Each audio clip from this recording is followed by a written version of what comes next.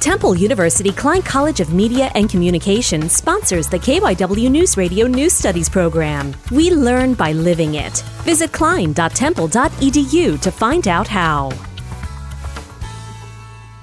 The future of Upper Darby Summer Stage remains uncertain as organizers continue to clash with the township on funding and remaining a private institution. Students from various townships join each year and see it as a safe place to perform, be themselves, and belong to a diverse and loving community. Summer Stage is my happy place. It's a community where I find safety, comfort, and family. Just pulling from the Upper Darby School District would greatly reduce all the different people that can do the shows and that can get involved. Recently, the township promised $2.5 million over the next 10 years to the program as talks continue to intensify between both sides. Anthony Salvato, St. Joe's Prep.